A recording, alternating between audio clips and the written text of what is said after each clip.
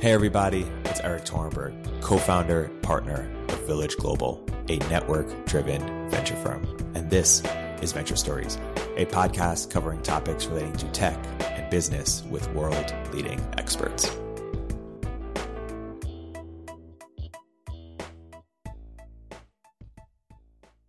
Hey everybody, welcome to another episode of Venture Stories by Village Global. I'm here today with a very special guest, Vinay Gupta, repeat guest backed by popular demand. Vinay, welcome to the podcast. Good to be here. How's it going? Good. And Vinay, you've recently published a epic Medium post that readers should or listeners should definitely read and take a look at. Why don't you talk about some of the main insights that drove the post or that you're hoping to hammer out from the post?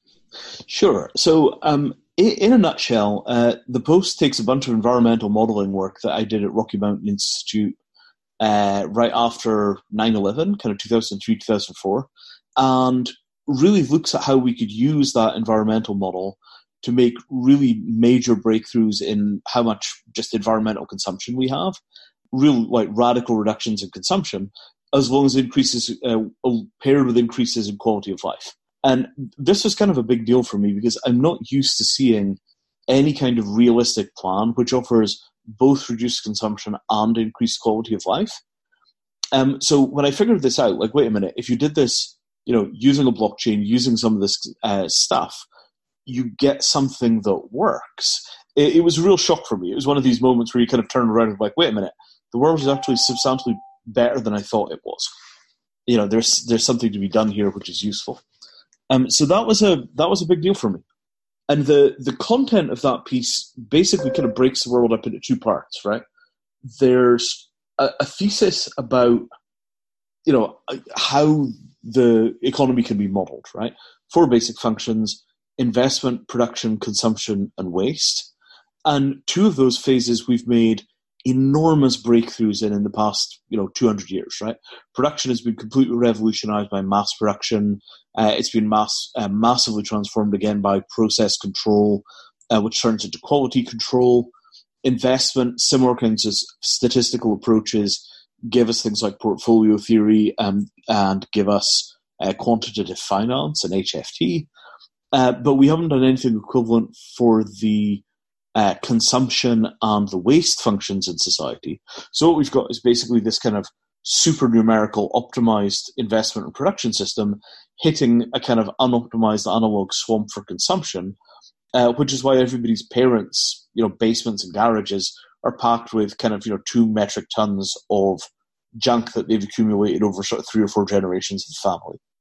And what we propose to do about that is basically start looking at how to develop things that look almost like ERP platforms that run all the way through the lifespan of manufactured goods so that everybody in that system knows exactly what they're dealing with, what it's worth. And you can build efficient markets to reuse things, but you can also efficiently figure out what they are for end-of-life disposal, figure out how to take them apart, figure out what could be salvaged. Now help me understand sort of this these few different approaches. So Jeffrey West in his book Scale writes about how economic growth is just inherently unsustainable. He says not only do we have to does treadmill have to get faster and faster, but we have to replace the treadmills. And at some point it'll just get you can't innovate any further. You'll run up all the resources. It'll be sort of exponential decay on the environment. That's one approach. Tyler Cowen and the like respond back to that saying, yeah, but over what period of time? We'll take a few more 1,000 years of the status quo. Some people think it's much sooner, unclear, TBD. And then a recent book, and I think you're more along these lines, but a much more nuanced way. Andrew McAfee writes this book, More from Less, which basically says, hey, we can have it all. Economic growth is now, increased economic growth also has been leading to decreased resource extraction. And so basically the only way out is through. The only way out is to innovate our way through this crisis versus, conserve our way through this crisis.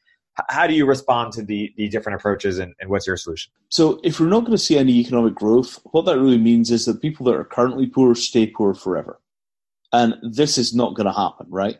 Human beings are not going to stop chopping down trees to try and increase their quality of life anytime soon. If you want them to stop chopping down trees, you've got to give them a better way out of poverty than slash and burn agriculture. So the people that are currently on $1, $2, $5 a day of income, they're going to fight like hell for economic growth, because for them, economic growth is whether their kids get to wear shoes or not. Like, there's no way that you're going to stop the human impulse towards just making sure that your kids don't die in early childhood, and that requires human needs to be provided for, which requires economic growth, because we're not doing it right now. And you can suggest, well, we could have a radically more equal society, and that looks fine on paper, but it turns out that most of the time when you run that software, you get death camps. It's been tried in a number of countries, and it has this, like a really hardcore, we're going to level everybody and make them all the same kind of economic policy, just seems to result in death camps, gulags, mass starvation. The attempts that have been made to turn communism into an actual working system have overwhelmingly gone really, really badly. And I often say to people, like, look, communism is much more dangerous than nuclear power. I don't mind a bit of Scandinavian socialism, but, when we start trying to solve the problems of countries like India, Scandinavian model socialism is not going to fix it. Because you just don't have enough resources for it to work. So that leaves you with radical resource efficiency. You have to absolutely stop over-consuming, which means that globally we have to start bringing our footprint down really rapidly. But you also have to increase quality of life at every step along that path, because if you don't, people won't accept the environmental transformation. And note that I say quality of life rather than consumption or any other term that we might use for that, because I think it is very clear that when we really do the analysis, quality of life can be divorced from a whole bunch of other factors. And as long as quality of life is going up, maybe we don't mind so much, if there are areas where the things that we want are too expensive to buy. Maybe. So for us to solve some, or even address some of these environmental problems, what trade-offs do we have to make, if any? Well, okay, so let's just rough this out, right? So a huge chunk of the impact is for beef production, and then the rest of the food system kind of falls in behind that. A huge amount of the environmental footprint is transport, and the vast majority of that transport is people that are commuting, 75 miles to work every day in a one-person vehicle. And then you've got heating processes, right? Keeping your buildings hot being the main one of those, or air conditioning. And those three things together are the vast majority of our global environmental footprint. Right, it's basically inefficient insulation of houses, single passenger cars that are being driven, 60 miles a day for commutes. The enormous energy consumption associated with beef, and all the other stuff that goes alongside of that, like deforestation in areas where they're doing slash and burn and then growing cow. So the durable goods thing is not a vast chunk of your environmental consumption. Depending on what your lifestyle is and who you ask, the numbers can be sort of 10, 15, 20%. But it does have an enormous amount of downstream impact, because the factories in China that are producing those goods are emitting carbon on your behalf. So one way or the other, the manufactured goods sector is actually a substantial chunk of the impact that we've got. My suggestion, and this is not in any way, shape, or form new, the new part is that I figured out how we could actually do this. But my suggestion is that there are actually markets for almost everything which is thrown away. And most people, because of inefficiencies in the markets for getting rid of stuff, are in a position where they actually own far more things than they want to own. But the transaction costs for getting rid of the things that they own but that they don't want to own are so high that they never get rid of those things. So unless people have gone fully kind of Marie Kondo or one-bag lifestyle, or other kinds of radical minimalist approaches, unless people have made that transformation already, in all probability they own way more stuff than they want to. And all of that stuff is tied up working capital, but it's also environmental footprint that could be avoided being emitted somewhere else if we could figure out how to get those goods passed on to other people that want them or need them. So is Andrew McAfee right in the sense that we the only way out is through? We need to innovate our way through this, and we don't actually have to make any trade-offs, except for the trade-offs inherent in producing more economic growth, I guess? Well, so let's take the beef thing for a second, right? So if we just look at beef consumption as it stands, you basically have two choices, right? Either people stop eating beef because there is some kind of beef substitute which is better than beef in some way and you get a mass conversion, or we take like 5 centuries to persuade people to stop eating hamburgers, right? There's no way that we are going to be able to stop large-scale beef production unless you have governments that are really seriously just going to take the hamburgers out of people's mouths. It's not happening anytime soon with a kind of stick-based approach. And if there's going to be a carrot-based approach, the only thing you can do is offer somebody a better burger than the burger they're eating. And at that point, it has to be innovation-led. Now, this is not to say that we can do a whole bunch of, stupid and ignorant things, right? If you want to drive innovation in the replacement of beef by something that's less environmentally damaging, you might start thinking about taking some of the massive externalized costs of beef and then taxing that stuff. So that you say, okay, it's not that we're specifically targeting beef, but we are going to target water consumption in food, because it's, drying out our aquifers. And at that point, we're going to target almonds, beef, and a few other foods which are enormously water intense, right? You can't actually imagine environmental taxation policies being brought in to bring up the cost of things which are currently being kept artificially cheap at the cost of enormous environmental damage. But for the most part, the only way you're going to solve the beef problem is by innovation in clean meat. Nothing else is remotely practical. And I think that we need to be very clear that, much as we might want governments to be able to mandate that people make radical lifestyle changes and cut their environmental footprint in wild ways, you live in democracies and the voters are not going to take that anytime soon. Maybe in 50 years, after the entire world is desertified and we've got tumbleweeds going through New York, maybe by then voters will be willing to vote for austerity.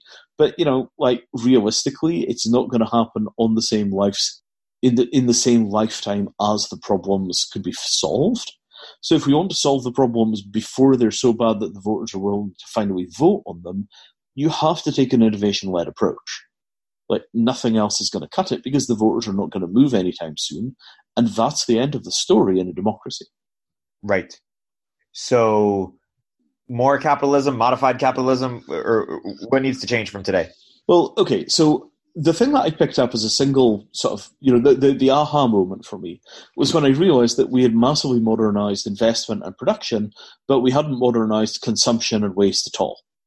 And by modernized, what I really mean is statistical process control.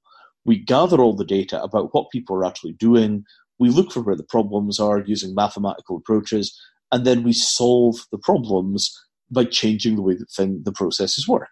So, if you look at, for example, I don't know, the laptop that you're recording this on, everything about that laptop was defined in absolutely minute detail, right the way back through the supply chain to the raw materials. Everything about that was known, it was controlled, it was numerical, it was measured, and it was amazing, right? And then you get to the point of sale and they hand you the laptop in the store, or Amazon ships it to you. And then after that, it's completely dark. There is no digital record of its existence. It could be passed through 25 hands, or it could stay with you forever. Nobody really collects the data on whether the thing is lost, stolen, broken, found to be obsolete, sold in a secondary market, taken apart for parts. We've got no notion of what becomes of the object. So what that means is that we're not doing any numerical analysis and then statistical optimization of the consumption processes of society. No wonder they're really inefficient. We haven't started measuring and improving. And I mean, this really did hit me like a 2x4. It was just this sudden blazing moment of insight. But wait a minute.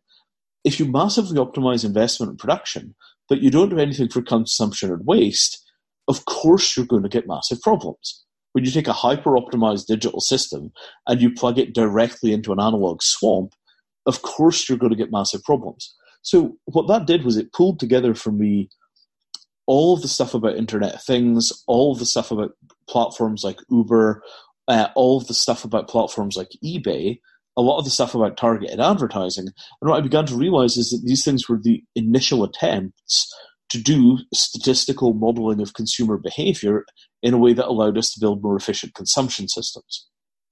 Imagine if we wound up with a breakthrough in consumption that was the same kind of 10-fold or 100-fold increase in efficiency that we got on production over the past few decades.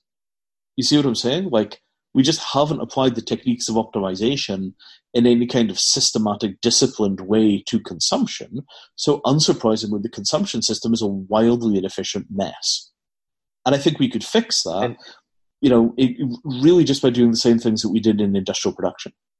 And paint a picture of what it would look like for it to be fixed. What would be different? Or what could it look like? Well, so take our laptop story, right? I mean, a laptop is a really good thing because it can self-report its condition, right? And if you're providing some kind of warranty service, you could probably persuade people to tell you when the thing changes ownership, or it would be part of the anti-theft features that are built into the laptop in the same way that you get with some Apple devices.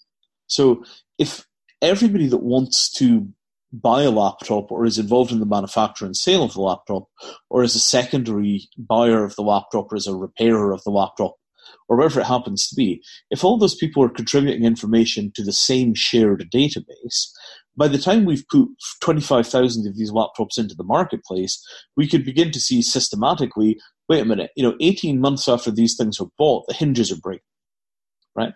So that causes the value of that particular laptop brand to go down because nobody wants to buy a laptop where the hinges break, but it equally well causes the value of the laptops which have excellent long service lives to go up, and that also increases their value in secondary markets. So what we begin to do is we begin to create an incentive to make things that last a long time because we've got excellent transparency about how long things last. And that means that consumers can take a look at the data sets, or somebody looks at the data sets and reports to consumers and says, right, these goods last this long, these goods last about half that long. When you come to sell this thing on eBay, you're going to get $300 more for the one that lasts a long time than for the one that falls to pieces. Right? This thing is impossible to repair. The vast majority of these devices, what happens is the lithium-ion battery craps out after 700 charges, and then the device is useless because it costs you $130 to take it to pieces and fix the battery. This thing turns into landfill. Don't buy it. And I think just having the transparency about the fate of goods is enough for consumers to begin to optimize their behavior. And that information is there. All of us know what happened to the things that we bought, but we're not pulling that information together in a way that allows us to actually make better consumer decisions. So this is a need for a kind of new form of big data, which is that we get devices to report back on their well-being, and we make sure that those reports are in a place where you could pull them together to do statistical analysis and optimization. And that's just the beginning of these kinds of processes. But, that one thing where we would have, long-term reporting on the welfare of goods over time. Just that one thing is enough to completely change how goods are manufactured. Do you think enough consumers care, even if they had the information, would they do something different? So I think that consumers care very much in secondary markets. So if you are relatively poor and you're looking for a computer on eBay, you're going to buy the computer on eBay that has the best probability of lasting a really long time. And you can see this like ThinkPads. ThinkPads are well known for being pretty much indestructible. And you can see ThinkPads that are 7, 8, 9, 10 years old that are still commanding higher prices than brand new machines that are being produced by other brands today. Right? And that's happening because people trust the old IBM and now Lenovo hardware way more than they trust a new machine that's made by some kind of off-brand. And if you compare that to the prices commanded by old off-brand computers, these things are worth nothing at all. So you already have a kind of informal sense of like these machines last really well, but because we don't have this kind of long-term tracking, it's very hard to demonstrate for sure.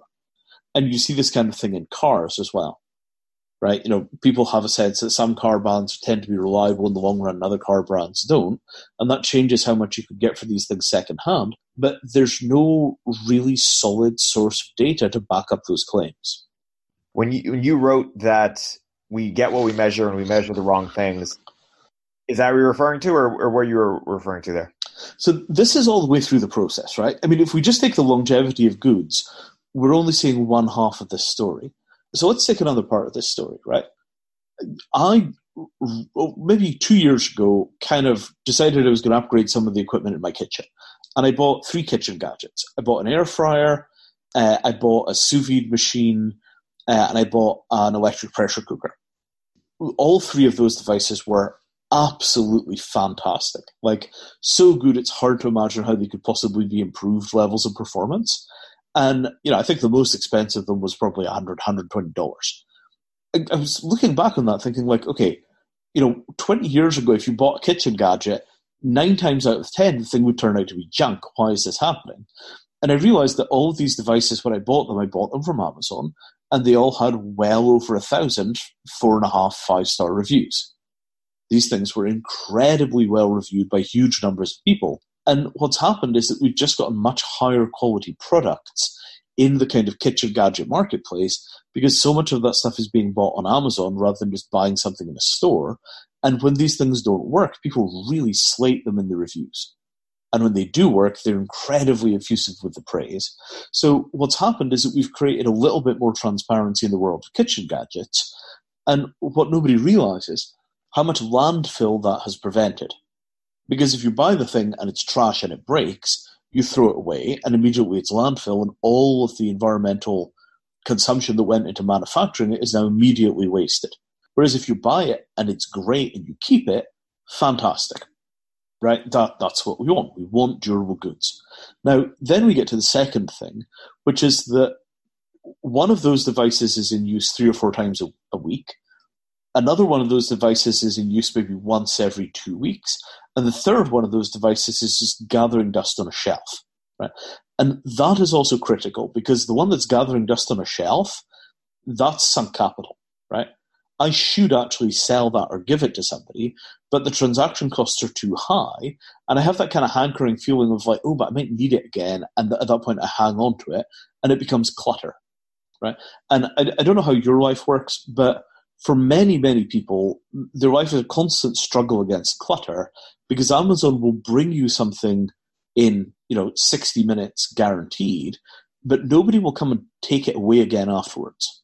Your only option for getting rid of something is give it to a friend, in which case it's lost cost, sell it on eBay for 50% or 30% of what you paid for it because nobody trusts that the things which are listed on eBay are real, so all the prices are discounted. Or take it to something like a thrift store, right? Or you could landfill it. But none of these options have anything like the kind of nuance and sophistication of the process that sold you the goods in the first place. They're all basically parts of this kind of analog swamp, right? You bought the thing from a digital process and it was all super efficient and slick. When the time comes to get rid of it, you're suddenly back into these messy manual processes. And this is why we've got this enormous junk problem. Because acquisition has been super streamlined, but getting rid of things again is completely unoptimized. You wrote, we have a duty to square the circle, to deliver sustainable abundance to all humanity, and to leave nature alone to its own devices for the most part. Can you unpack, where we should leave nature alone, where we aren't today, and what that would look like? So imagine that we take this kind of whole life cycle stuff seriously, right? Investment, production, consumption, and waste are all equally optimized. And we do that by essentially building software which looks something like enterprise resource planning, but it lasts for the entire life cycle of the goods. So think of something which starts at one end and looks like Kickstarter and runs right the way through to manuals for people that are doing end-of-life disposal of things that show them how to take it to pieces so the steel comes into one pile and the electronics go into another, right? That sort of system makes it begin to look economically feasible to have vastly higher reuse and recycling rates. Right? If you make goods properly, there's no reason that an electrical appliance like a pressure cooker shouldn't work for 50 years. Eventually something will burn out, and it's probably a small component to replace. In very few cases will the actual superstructure of the body become a complete loss. At that point, that thing's environmental consumption is amortized over every single meal that it cooks for the whole service life of the object. If we begin to think this way about everything in the manufactured universe, and we get to be really good at taking things to pieces at the end of that because we've got documentation of what they are, and we try and get them into all the secondary markets that we can, including for components, and then we only landfill them when there's really no other choice, what will happen is that our ability to produce human welfare per unit of environmental impact will go through the roof. And I think that ratio of human welfare per unit of material, natural capital consumed, that could go up by a factor of 10 or 100 without any real screwing around at all. Because so much of our environmental impact is from systems that are completely unoptimized because we haven't gone through the statistical process control thinking on those processes. We don't have any data. We can't figure out where to optimize. As a result, the systems are just analog swamps. On the other hand, if we can get this kind of radical drop in consumption, and I think clean meat is super key to this, then nature left to its own devices just puts all of its resources into making more nature. Right? There are some instances where you want human intervention when you start doing things like reforesting. Reforesting is a really slow process without human help. But short of the areas where you're doing this kind of heavy restorative work, for the most part, if you just leave jungle alone, jungle will do a really good job of capturing carbon and continuing to be jungle. It's really good at that. It's a massively optimized system. And that's true for a lot of ecosystems around the world. If we just leave these things alone, they'll do a better job of soaking up our carbon than any potential interaction with nature. So I think that in the long run, what I'd like to see is our industrial ecology basically become the snake that eats its tail, where we've taken all the stuff out of the ground that we're going to take out of the ground, and for the most part, we're just reusing and reusing and recycling. And then the natural world, we kind of allow to close its loops, and we kind of, over time, separate the technosphere from the biosphere.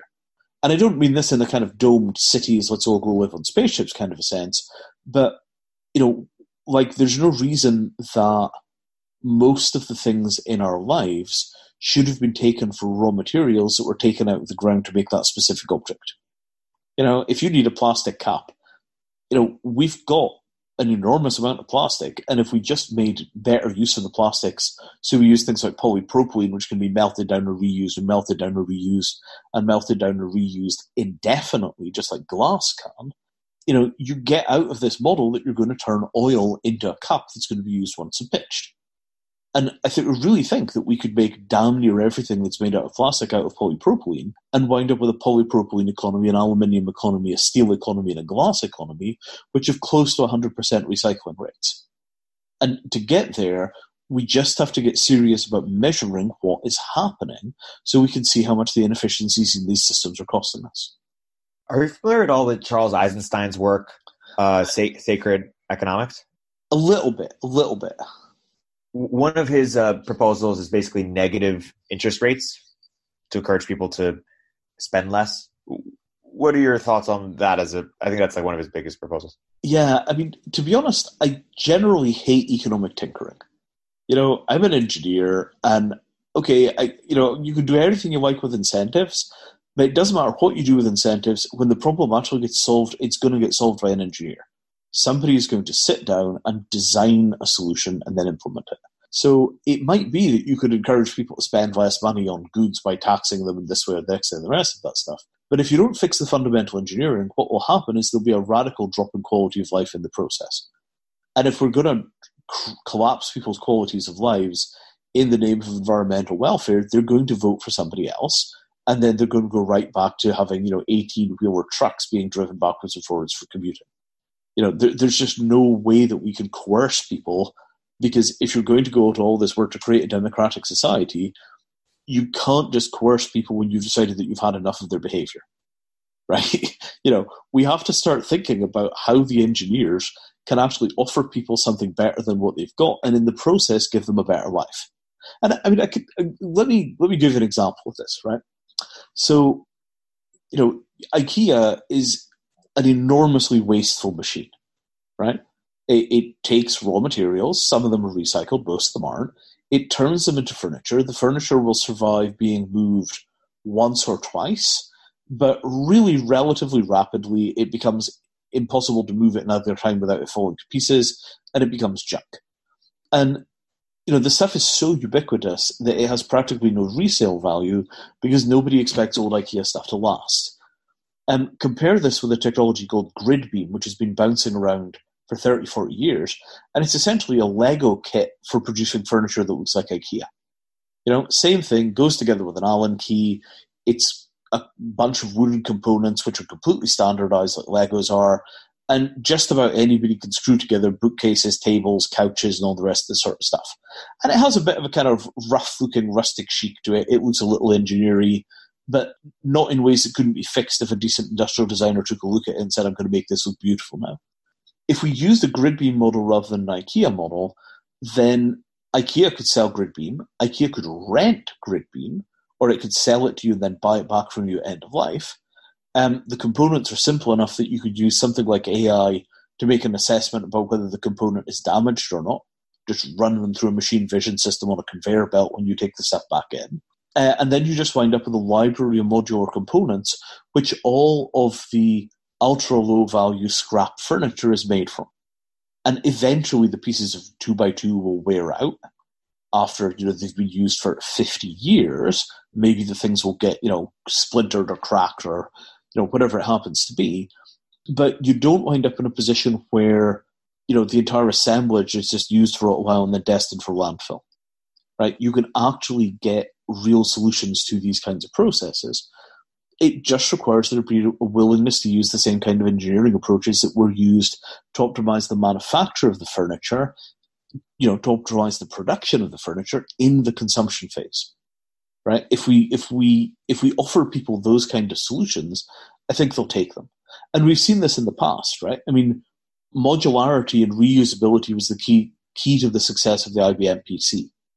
The entire PC market was based on the idea that you could pull off all your expensive graphics cards and sound cards and all the rest of these expensive components, right? Sell the motherboard, buy a new one which was better, drop it in, maybe get a better processor, if you didn't need to upgrade the entire motherboard.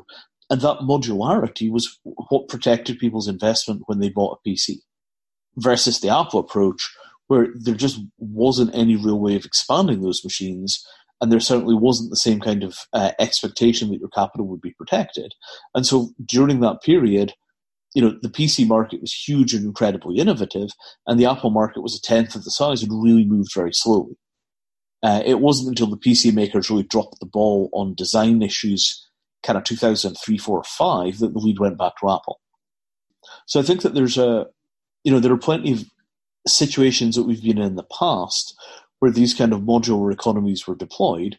And now I think we're in a position where we've got the capability to design and deliver these kinds of services, to do the documentation, to close the loops, and to produce something which is a radically higher quality of life with much lower consumption, because the things are built to last. And we actually hate junk. Nobody enjoys the trash treadmill.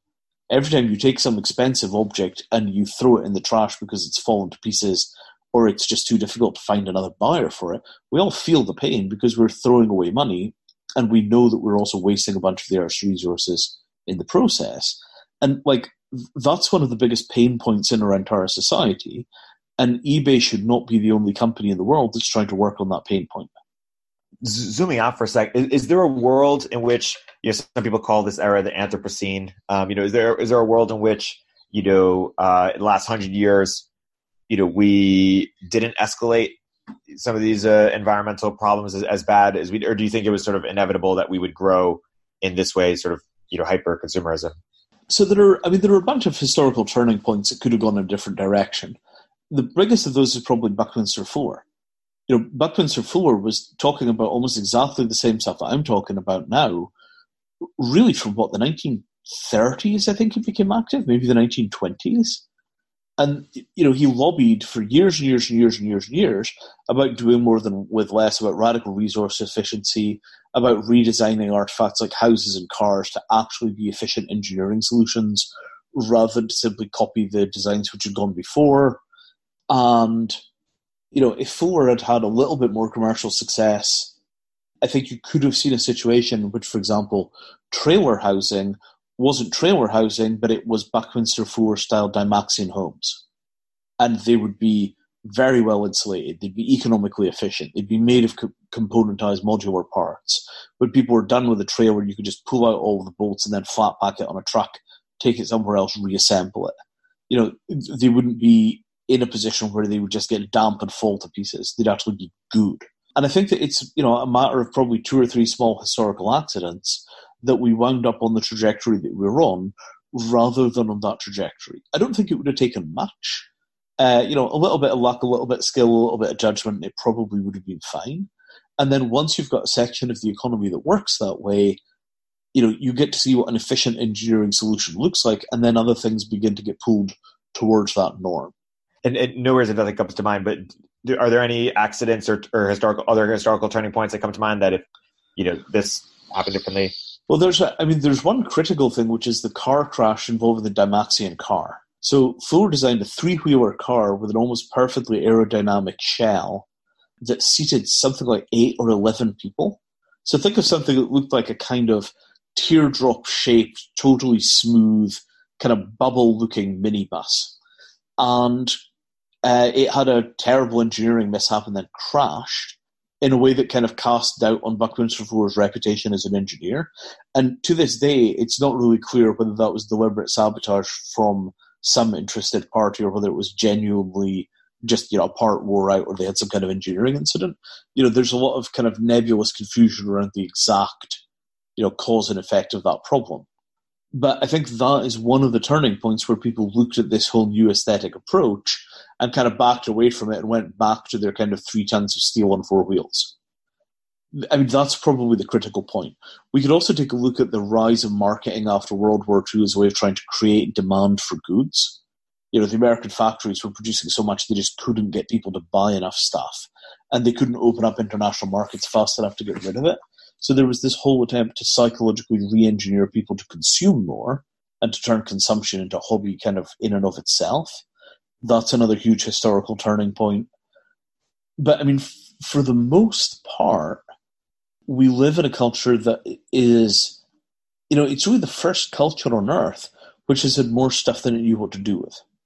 So it's not that surprising to be given that it is so new to us that we've got an enormous amount of confusion about how to respond to the superabundant wealth that we find ourselves embedded in and surrounded by. By previous historical norms, even our poor people are rich people.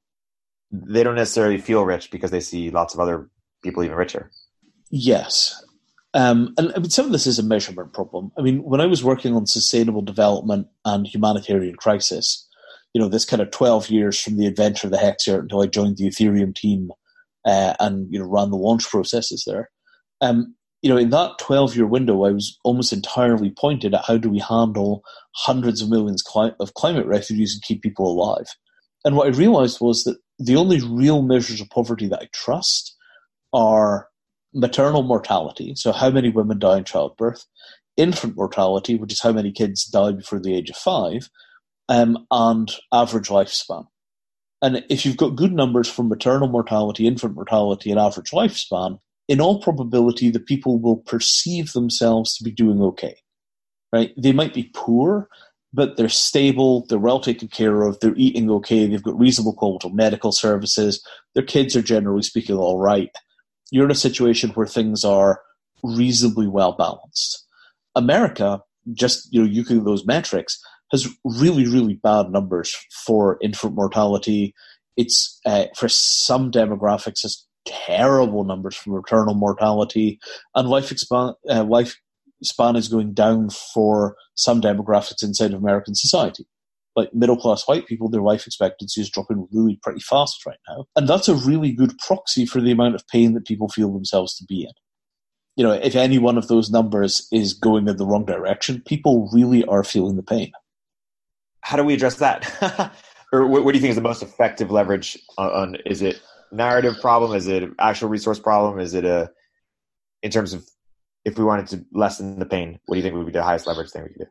Well, I mean, let me ask you a question here. Have you ever been really poor for a year or two? Have you had a period where you were just disconnected from the financial machine? I've not really poor. I've been a struggling, entrepreneur in Detroit, but not, not questioning where my next meal was or something like that. But yeah, I mean, that's probably close enough to the bottom that, you'll have felt what people mean when they say precarity. Right? Yep. Not knowing whether or not, so, that precarity. Paycheck, yeah, paycheck, right? Is rent going to be okay next month or is it going to go on my credit card again and we're getting close to the limit?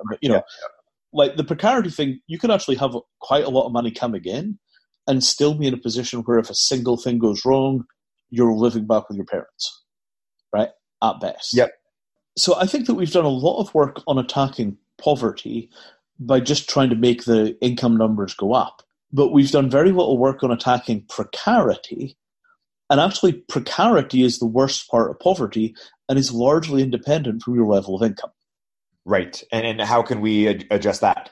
Well, here we go back to statistical process control, right? So if we take everybody that's currently receiving benefits from the UK government, right?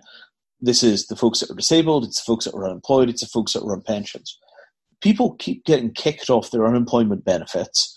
They keep getting kicked off their disability benefits because the governments come in and they, make them go through testing regimes, or the benefits stop after 6 months, or whatever it happens to be.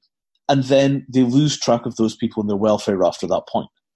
And those systems where they're taking folks that are on benefits and they're basically verifying whether or not they are still ill enough that they require support from the government, those systems are notoriously corrupt because the people that are making the assessment have a quota for the number of people that they're supposed to kick off the lists. So you kick these folks off the lists, they go through an appeal process, they make their way back on. All of that is precarity, right? Same thing for workers that are on things like zero-hour contracts, folks that are on minimum wage but they have no job stability. All of these systems are just pumping huge amounts of stress and fear into the people that are in the precarious position. And I think that we could go a long way with a really concerted attack on precarity. Like, we're going to figure out how to take these shocks out of these systems, or we're going to insure the shocks, right? If you get kicked off the dole and you have to go through an appeal process, why doesn't somebody in a position where for £1 a week, $1 a week, they'll sell you an insurance contract that says that if the government stops your benefits and then you go through an appeal process, you get them back again, we'll give you a lump sum payment that will cover the period that you're without benefits. There are lots and lots and lots of systems that we could put in place using concepts like insurance, using statistical process control, that would hugely reduce the actual perceived fragility of life when we are poor, without actually requiring more than a couple of % more money to be in the total system, right? For a given standard of living, reducing the precarity on that standard of living, I think, is relatively cheap compared to increasing the standard of living to the next kind of perceived hedonic step. I want to go back to Buckminster Fuller for a second, because I know you're a student and are very deep on it. And for listeners who aren't aware, what else do you think is important to know about him in terms of the biggest insights he had or contributions he had, or what do you wish people better understood or appreciated about him? Oh, man. Where to begin? St. Buckminster Fuller. So, the basic life story is that Buckminster Fuller was an American engineer who had some kind of profound transformative spiritual experience early in his life, and then spent the rest of his life, roughly 50 years of actual activity, basically attempting to figure out how much he could improve human life with the skills of a single engineer. And he had an approach that was very similar in sort of basic, I guess, integrity to Gandhi. Fuller really said, well, we should take all these wonderful engineering approaches that we've got and we should apply them to direct creation of human welfare. Here is a design for a house. Here is a design for a car. Here is a design for a shower. Here is a design for a toilet. Here is how you build large buildings. And he just went through system after system, category after category, looking at things, figuring out why they were done the way they were done, figuring out how you would do them if you were starting today rather than starting 800 years ago, and then he would prototype them, try and sell them, and sometimes they sold really well and sometimes they didn't. But his core insight was that the ways that we've done things are, generally speaking, really dumb. Do you know this kind of famous story that sort of suggests that the space shuttle was designed the way it was designed because of a set of engineering constraints that went all the way back to Roman chariots? Now, my understanding is it's a myth, right? But the basic story is the chariots had axles that were the width of 2 horses, and then that becomes the standard gauge for the machinery that's used for axles for everything, which sets how wide the railway axles can be, and the width of the railway tracks set how wide the space shuttle components can be when they move them around the country. It turns out not actually be true, but that was the kind of thinking. So if we were to start from scratch right now and try and design the equipment required for a human being to live well in the world that we're now in, almost nothing that we do would be done the way that it's currently done. Like, I can't think of a single process that actually, if you were starting from scratch, you would design it the way that we're currently designing it. Like, if you invented the process of eating animals today, nobody in a million years would let you do it. Like, if the entire population was vegetarian and somebody discovered that it was possible to eat animals, the amount of horror that would be felt, like, you can't do that. You're killing that thing to eat it. Are you crazy? You'd lock people up, right? But because it's the way that it's always been done, we're perfectly okay with doing it.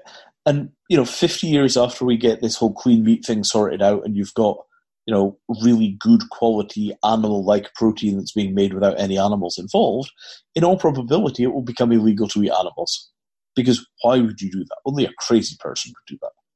You sort of see what I'm saying? Like, there's a need to actually begin to update our society to keep pace with our technology.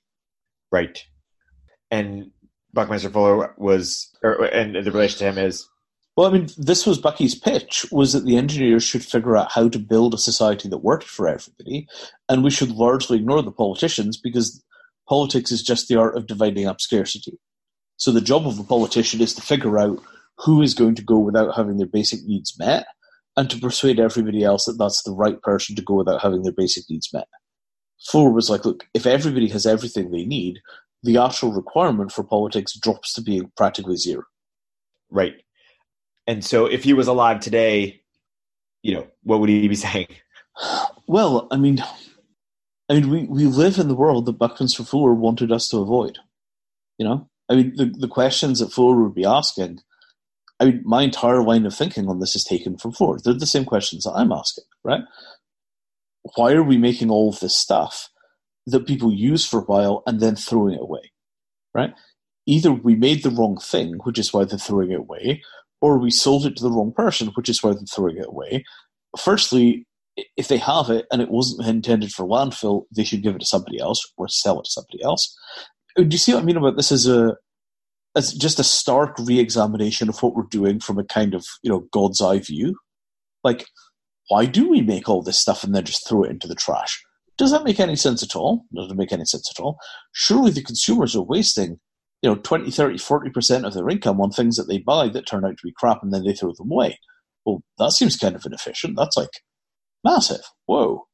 Do you see what I mean? Like, there's this kind of moment of shock where you're just like, wait, this is a completely unoptimized system?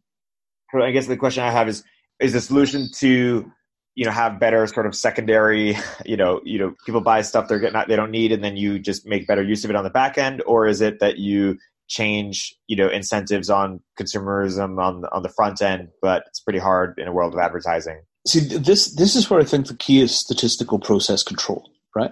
So let's talk about kind of weird communities where people are working on these problems in really unexpected ways, right? So I have two favorite communities of people that are massively nerdy about physical materials, right? And there are lots of other communities, like bicycle people are that way, and some kinds of chefs are that way, and there are all kinds of communities where people are super nerdy about their physical stuff, photographers. But the two that I keep an eye on are the one-bag travelers and the ultralight hiking community, right? So the one-baggers are people that are trying to get their entire material base down to a single carry-on luggage item, right? So their total owned material goods is 10 kilograms of matter. And there are, tens or hundreds of thousands of these people. There's a huge Reddit forum. And if you're trying to get your total material base down to enough that you can just fly anywhere in the world, so on one hand, you're very dependent on things like Airbnb or hotels on the other end. So when you arrive, you're dependent on the local infrastructure. You're not roughing it with a 10-kilogram bag. Right? You need a furnished apartment, you don't own a couch, and you're never going to own a couch. On the other hand, every single thing in that 10 kilograms is the best thing that you could possibly buy for the weight, because that's all you own, so the stuff is going to be really nice. Because all of the money that people normally spend on their entire lifestyle, these people are putting into a single bag. So everything is made of merino wool or high-tech fabrics. They have crazy waterproof jackets that are made of materials like Dyneema. These folks are by no means hair shirt. What they are is this kind of super luxury approach to life, which is, I'm only going to own 10 kilograms of stuff, but every single item in that 10 kilogram list will be artisanal and perfect. I will have the titanium toothbrush with the reusable heads, the replaceable heads. I will have, exactly one belt, but that belt is going to be fantastic. And that approach is a completely different way of relating to consumerism because they've imposed an artificial constraint on them, not for moral reasons, but so that they can travel the world without having to screw around in airports all the time and wait for their stuff, and half the time it doesn't arrive. They've traded the size of the material footprint for a kind of nomadism, and they're religious about this stuff. And to me, that kind of cultural innovation is, they're taking it to an extreme, but that's the kind of thing that could back percolate through the rest of society really, really quickly. Not for everybody, but for enough people that it changes our total environmental performance quite a bit. I want to talk a bit about Materium here, because, with all this stuff, like, the company that I'm building is a long way from the large-scale environmental goal, right? When we started Materium, we had a very ambitious plan, which was we were going to become like the Supreme Court of the Internet. Bitcoin is the Internet's central bank. Materium is the Supreme Court of the Internet. We'll provide all the legal and regulatory machinery for enabling you to put Bitcoin and similar currencies like Ethereum into real trade. Super ambitious, 10 years early. We stalled out very hard last year, and we're just like, oh my God, we're too early. Have I ever told you Gupta's law of innovation? Yeah, tell me. Right, Gupta's law of innovation, if you're wrong, you can learn, but if you're too early, you're screwed. I like it. Right? So we fell into that trap, and then we kind of dialed back to, okay, what can we do in the market that we're currently in? And, we spent the majority of this year beavering away on this idea of collectibles, right? We were going to figure out how to do this stuff for art. We were going to figure it out for collectibles. There was some vague notion that we could get down the line. We could get to things like real estate using the same kind of legal mechanisms. But at the end of the day, we were focused on art and collectibles because the blockchain is a really good place for putting permanent information. And art and collectibles, you want permanent information bound to the objects, right? We've got this deal with William Shatner where we're going to be putting up a whole tranche of Star Trek merchandise onto the Ethereum main chain later this year. Shatner loves it to bits. Collectors love it to bits. It looks like a really good idea. I was kind of, tracking down that track relatively contentedly. Like, I knew that if we could get physical things onto the blockchain, it was going to be a big deal. I was working towards some kind of long-term environmental goals, but it didn't become kind of slap in the face explicitly like here and now we can do something about this until I saw the change in the way that people were reacting to Greta Thunberg. I don't know if you've watched much of her stuff, but I mean, she's really laying it down with a baseball bat. Did you see the talk that she did at the UN? Yeah, I was just gonna ask about her. Basically, how should we be perceiving all the hullabaloo that's going on around her? Where is the conversation going right? Where is it not going right? So I saw that talk and I'm like, okay, we're not trying hard enough here, right? Like, I'm supposed to be an environmentalist. All this collectible stuff is fantastic. It looks like a way I can make a company that will work. That's great. Where's the meat? So that was when I sat down and really began to look, what are we doing here? Okay, we've got this idea of collecting all the information about the product in the form of provenance and authenticity. Why don't we extend that along, right? All this provenance and authenticity stuff is basically about production. Some of the provenance is then about who are the previous consumers. Oh, wait a minute. This is kind of like ERP, but it's ERP that's all the way along the product life cycle. Oh, and then there was that moment where there was, reality goes a little fuzzy as two things kind of connect to each other. And that was when I realized that we had optimized investment and production, but not consumption and waste management. And, once you have that insight, once you have the insight, there's kind of no going back, right? To me, that felt like the same kind of moment as when I invented the hex year. I just kind of watched my next 20 years like rewrite themselves. Like, oh, I'm going to be doing a lot of this. And, the blockchain is lost as it currently stands, right? The Bitcoin vision of, the entire world's currencies are going to be destabilized by people voluntarily defecting to free market money. That's really so not happening. All the discussion about key escrow has begun to come back up again from the feds. Somebody will eventually figure out that key escrow equals no Bitcoin, no Ether, none of that. So I feel like the whole blockchain thing has this vision of being a platform that allows everybody who's involved in the business process to share a data set that is reliable and that is fraud evident. It's not necessarily fraud proof, but it's fraud evident. And I feel like if we don't find a way of rescuing that vision from the idea of currency, we're going to wind up losing some of the most exciting new technology that we've got in software because the political vision that was initially welded to that technology turns out to be infeasible. So there's a whole body of thought where I kind of see this as being like the fusion of cyberpunk and environmentalism. It's not exactly solar punk. I think I have a slightly different emphasis. But I kind of feel like we need a new vision for the blockchain space, which ought to be like, look, this is the operating system for managing the world's material assets. Right? It's exactly the right technology for carbon tracking. It's exactly the right technology for durable goods. It's exactly the right technology for, large-scale statistical monitoring of society to figure out what the hell is causing so much bloody landfill and where all the oil is going. Because it's got this right competence, which is it allows for many, many, many, many, many actors to be working on the same data set simultaneously. Well, one question I would just have is, some people believe that it's this desire to quantify everything that actually causes our problems, that the world is indeterminate and everything is sort of, too complex. It's not complicated, it's complex, and we can't really quantify the sort of interconnectedness that we all face, and the desire to control this via market mechanisms or any quantification is what is the source of our problems. Actually, do you think that's incorrect or misguided? No, I think that's absolutely correct. If we weren't quantifying things, we'd still be living in thatched huts, farming with horses. And sure enough, our environmental impact will be negligible because there'd only be 500 million of us, right? I mean, the quantification is what gave us industrial production. It's what gave us quality control. It's what allowed our population to increase to the level that it has. And if we stopped measuring things, it would fall right back again real quick. Like if you like human beings are being kept alive by quantification, right? It's the efficiency of the industrial production process. I mean, when I was doing planning for climate refugees, like, okay, hundreds of millions of people, we have to do life support for hundreds of millions of people for absolute bottom dollar. How are we going to do this? This was a 30-year project. Started in 2002, didn't expect to have fielded global capability until, the sort of 2030s.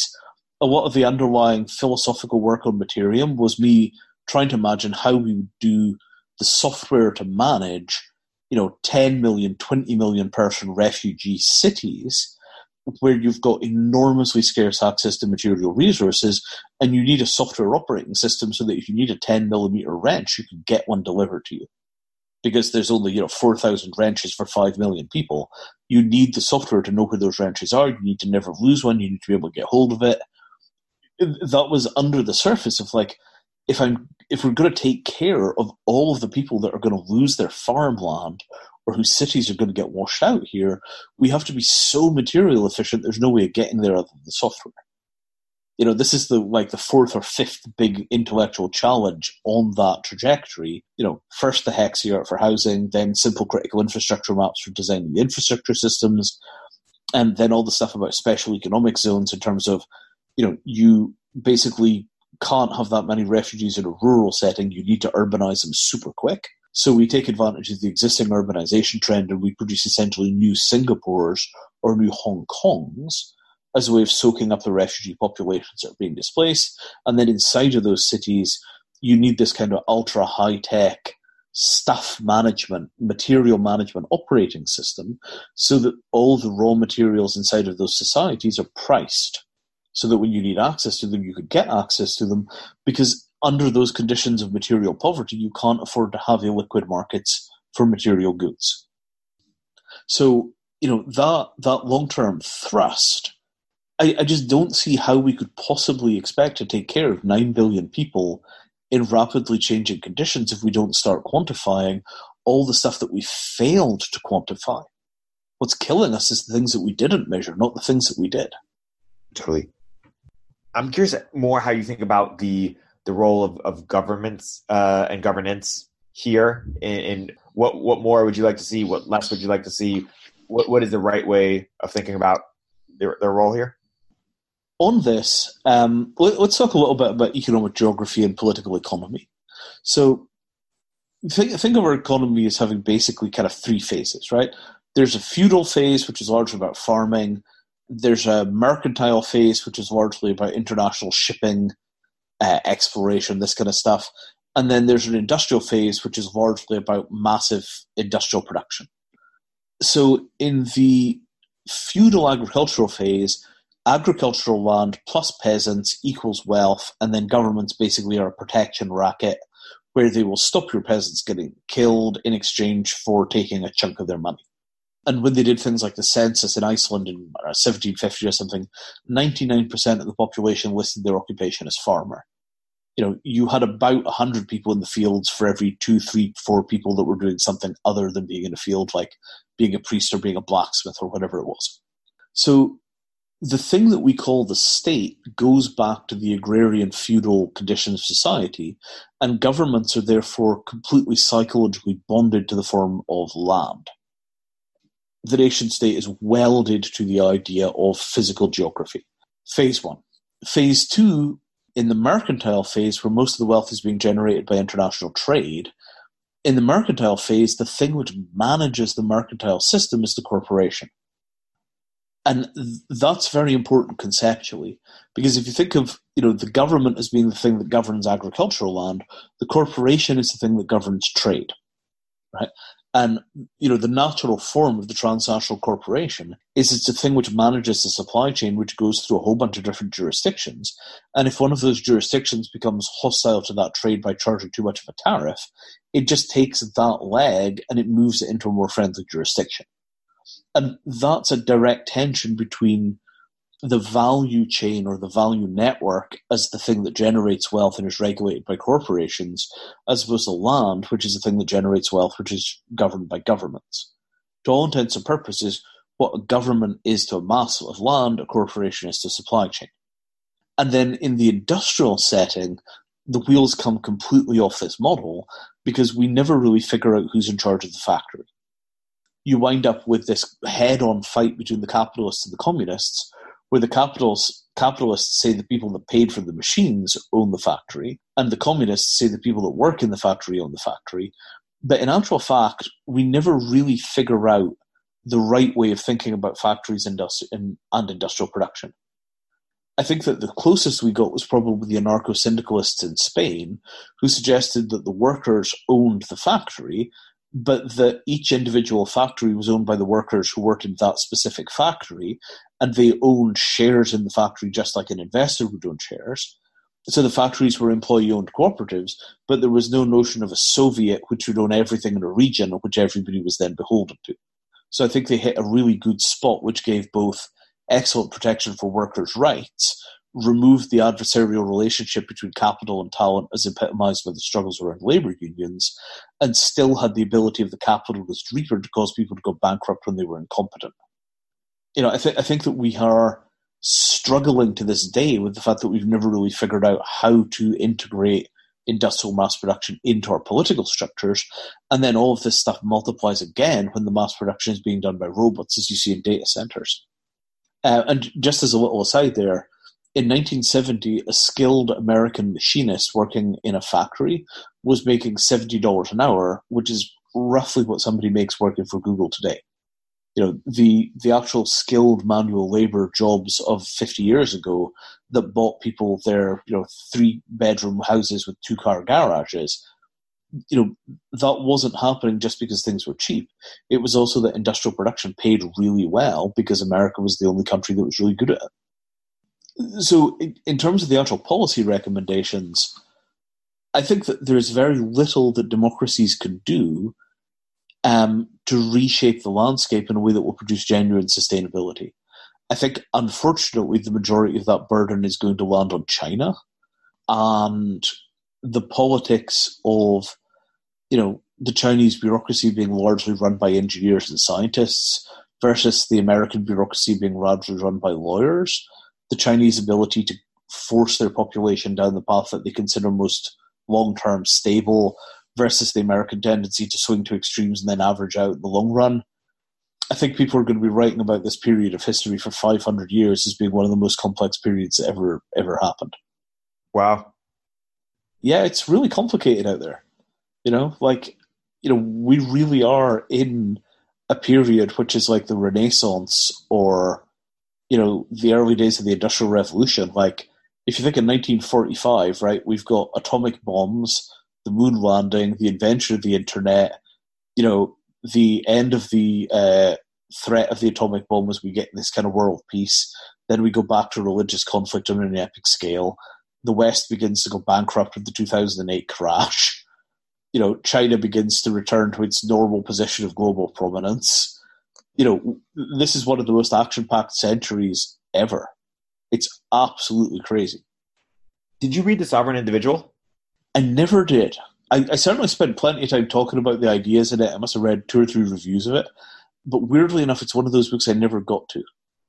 I think something you said in a different podcast, or some people have said it, is basically you just need sort of, maybe you alluded to previously, this need for global governance. And I'm curious how you think about, global cooperation.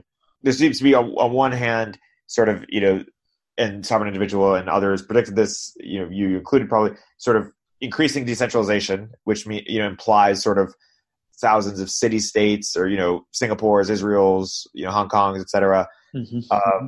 But then also on the other hand, this need for global cooperation on, things like climate change, things like AI, things like nuclear proliferation, which, implies sort of a greater centralization.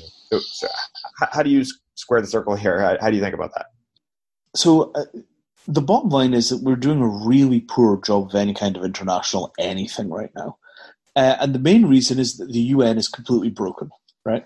The idea that tiny little states get the same amount of voting power at the UN as, 1.2 billion person superpowers has left the UN largely ineffective because it doesn't represent the interests of the big guys nearly well enough.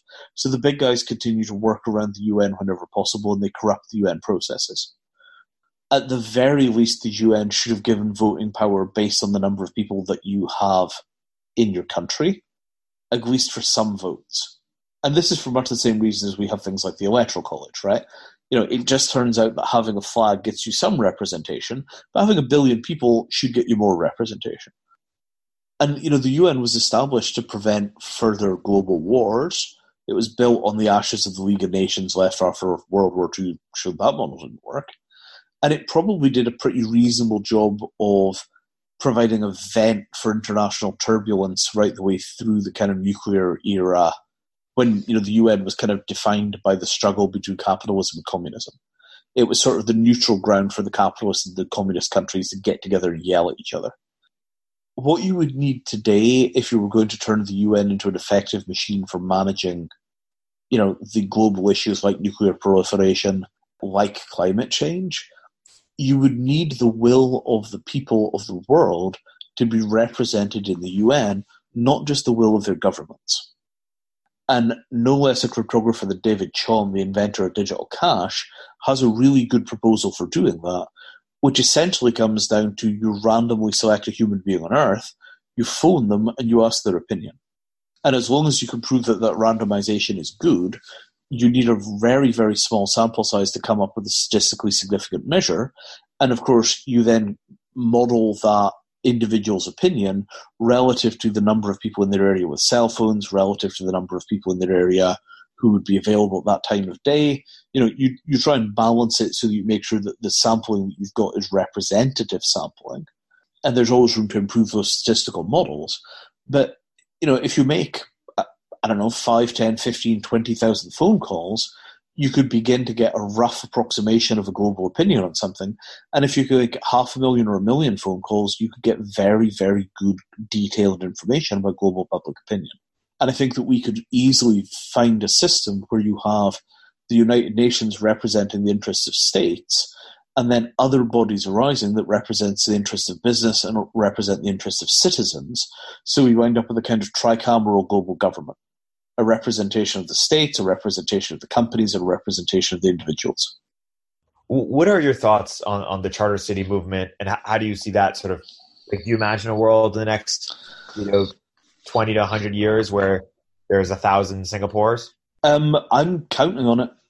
I'm just flat out counting on it. I mean, I used to believe 5-6 years ago that the way that we were going to handle the climate refugees is we would basically move them to agricultural land, give them, a hectare each, farming tools, seeds, agricultural support, fertilizer, whatever it took, and try and get them restarted in peasant agriculture niches similar to the ones that they had left. My old friend Nathan Corrin, who is CEO of a company called Podaris that does transport planning, Nathan is an urbanist, right? He's really super knowledgeable about cities. And he convinced me that I was simply wrong about this, that taking people from one kind of agricultural poverty to another kind of agricultural poverty is totally stupid. And if you're going to have people relocated by climate crisis, you might as well urbanize them at the same time because that's what they want. And you would rather be poor in a city where you've got the chance of improvement, your kids will get an education, than being poor in a village. And I thought about that for several years, and really quite bitterly I accepted that he was right.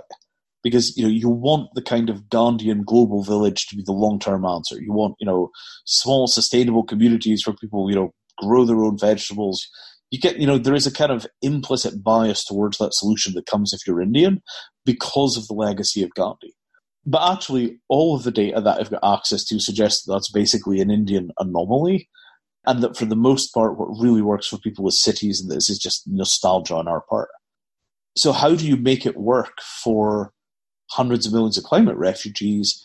You take a patch of land, you make it a special economic zone, you give them a zero tariff export into the G20, and in return, they agree that for every $10,000 of foreign direct investment that comes into that place, they would admit at least one refugee. And in those kind of models, you wind up with cities where they have expedited access to the global market as a subsidy for dealing with the fact that they're going to mop up an enormous number of people that have nowhere else to go. And that to me is directly the best plan that I can see for handling hundreds of millions of people displaced. And that means, 300 million people displaced is probably the right sort of number. Might be 50 million in some scenarios, might be 300 million in others, might be even worse than that in others. Although at that point you really run out of capability to cope. But in those kind of scenarios, the idea that you simply spin up new cities and you build 20 new cities the size of Singapore as a way of basically absorbing that population, and that they're all built by essentially the large industrial economies giving these places discounts on tariffs to provide the economic machinery. That's the best plan that I can see with the current political environment for managing the long-term welfare of the expected, sea of climate refugees.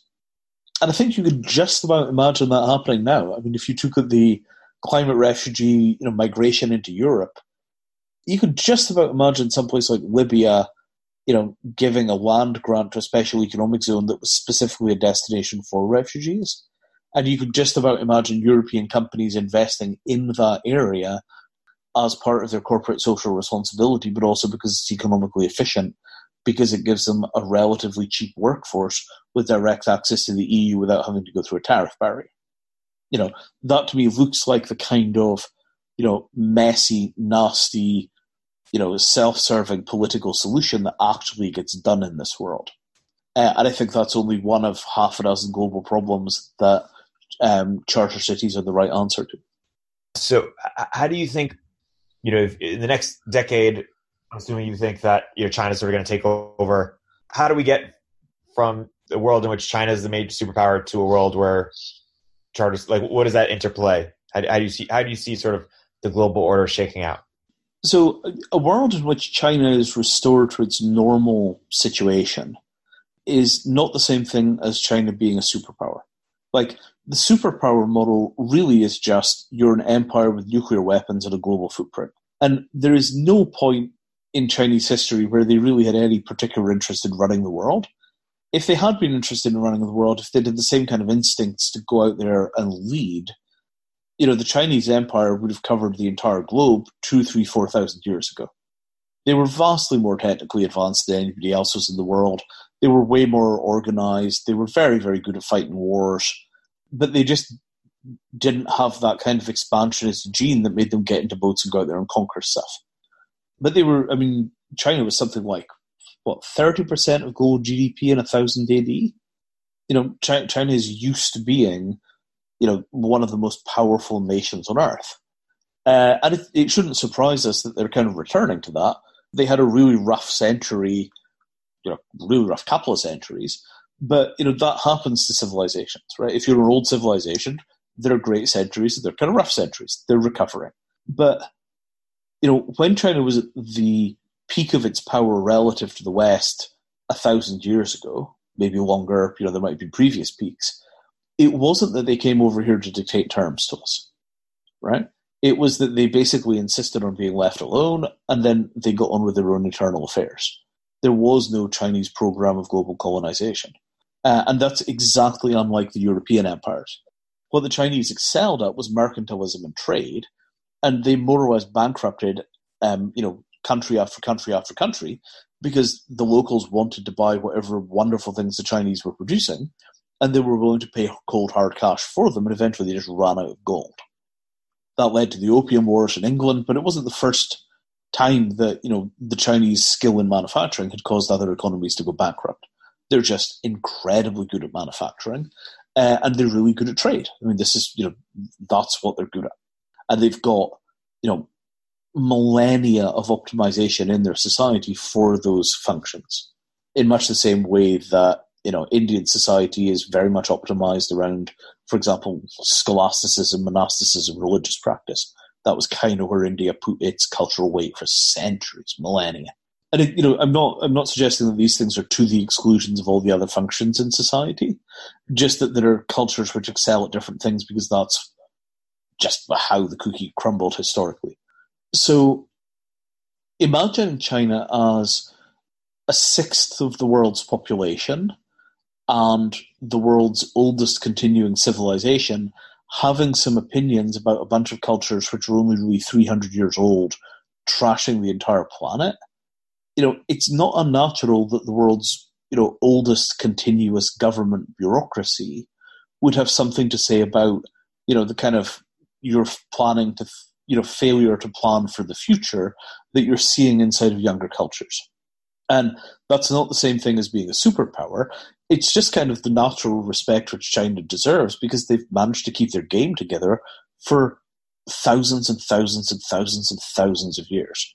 It's like imagine Greek civilization, if the civilization of the ancient Greeks had never stumbled and it had become the standard way of getting things done across the entirety of Europe and then had expanded into the Americas, that would be kind of about where Chinese civilization is.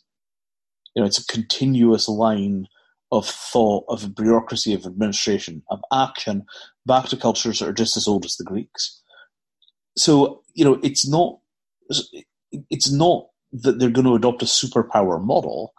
It's more that they're just going to be kind of like, look, y'all were kind of crazy, like 7 or 8 year olds, and you are playing with matches and you're going to burn the entire house down, and best please you would stop.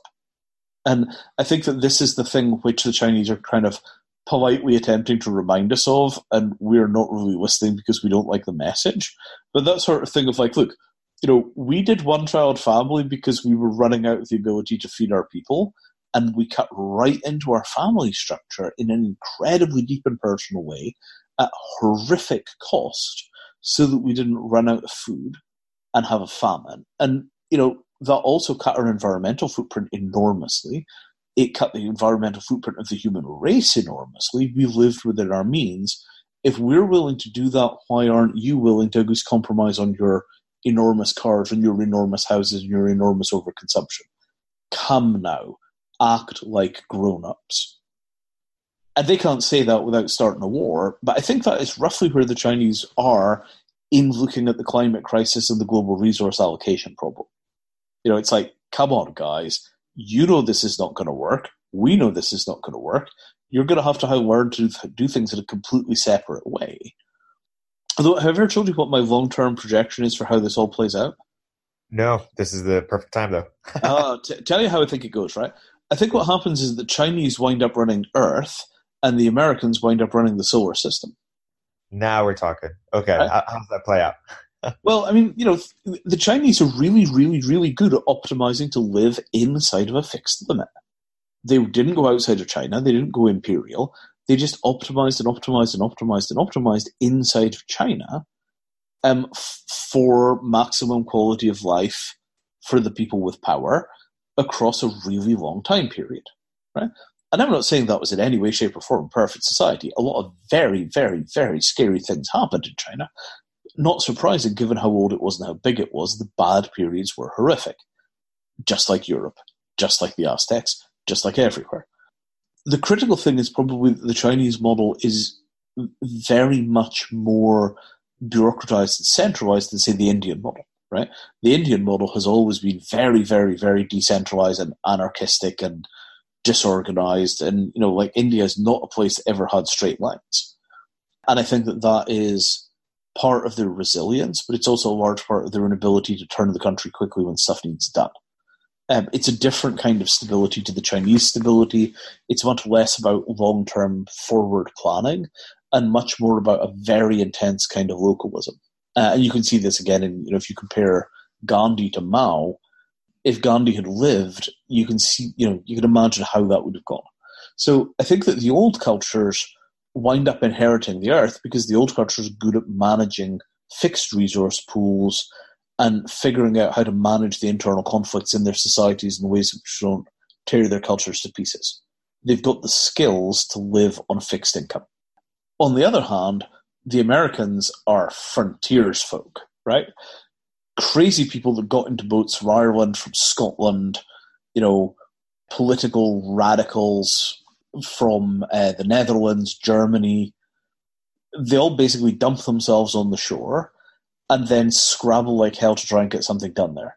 And obviously the early centuries, the first century of American settlement is gruesome, right? We all know those stories. But the momentum to, succeed and exceed, the further west you go, the fewer people were willing to make the jump. Until you get to California, the Californians that have been there for a few generations, are a completely different gene stock to the people that chose to stay in Scotland, right? Because they were the people that chose to jump and chose to jump and chose to jump and chose to jump, and each one of those things was a genetic and psychological bottleneck. So you've got a population that are super prepared to make the next jump, and it's obvious that the next jump is space.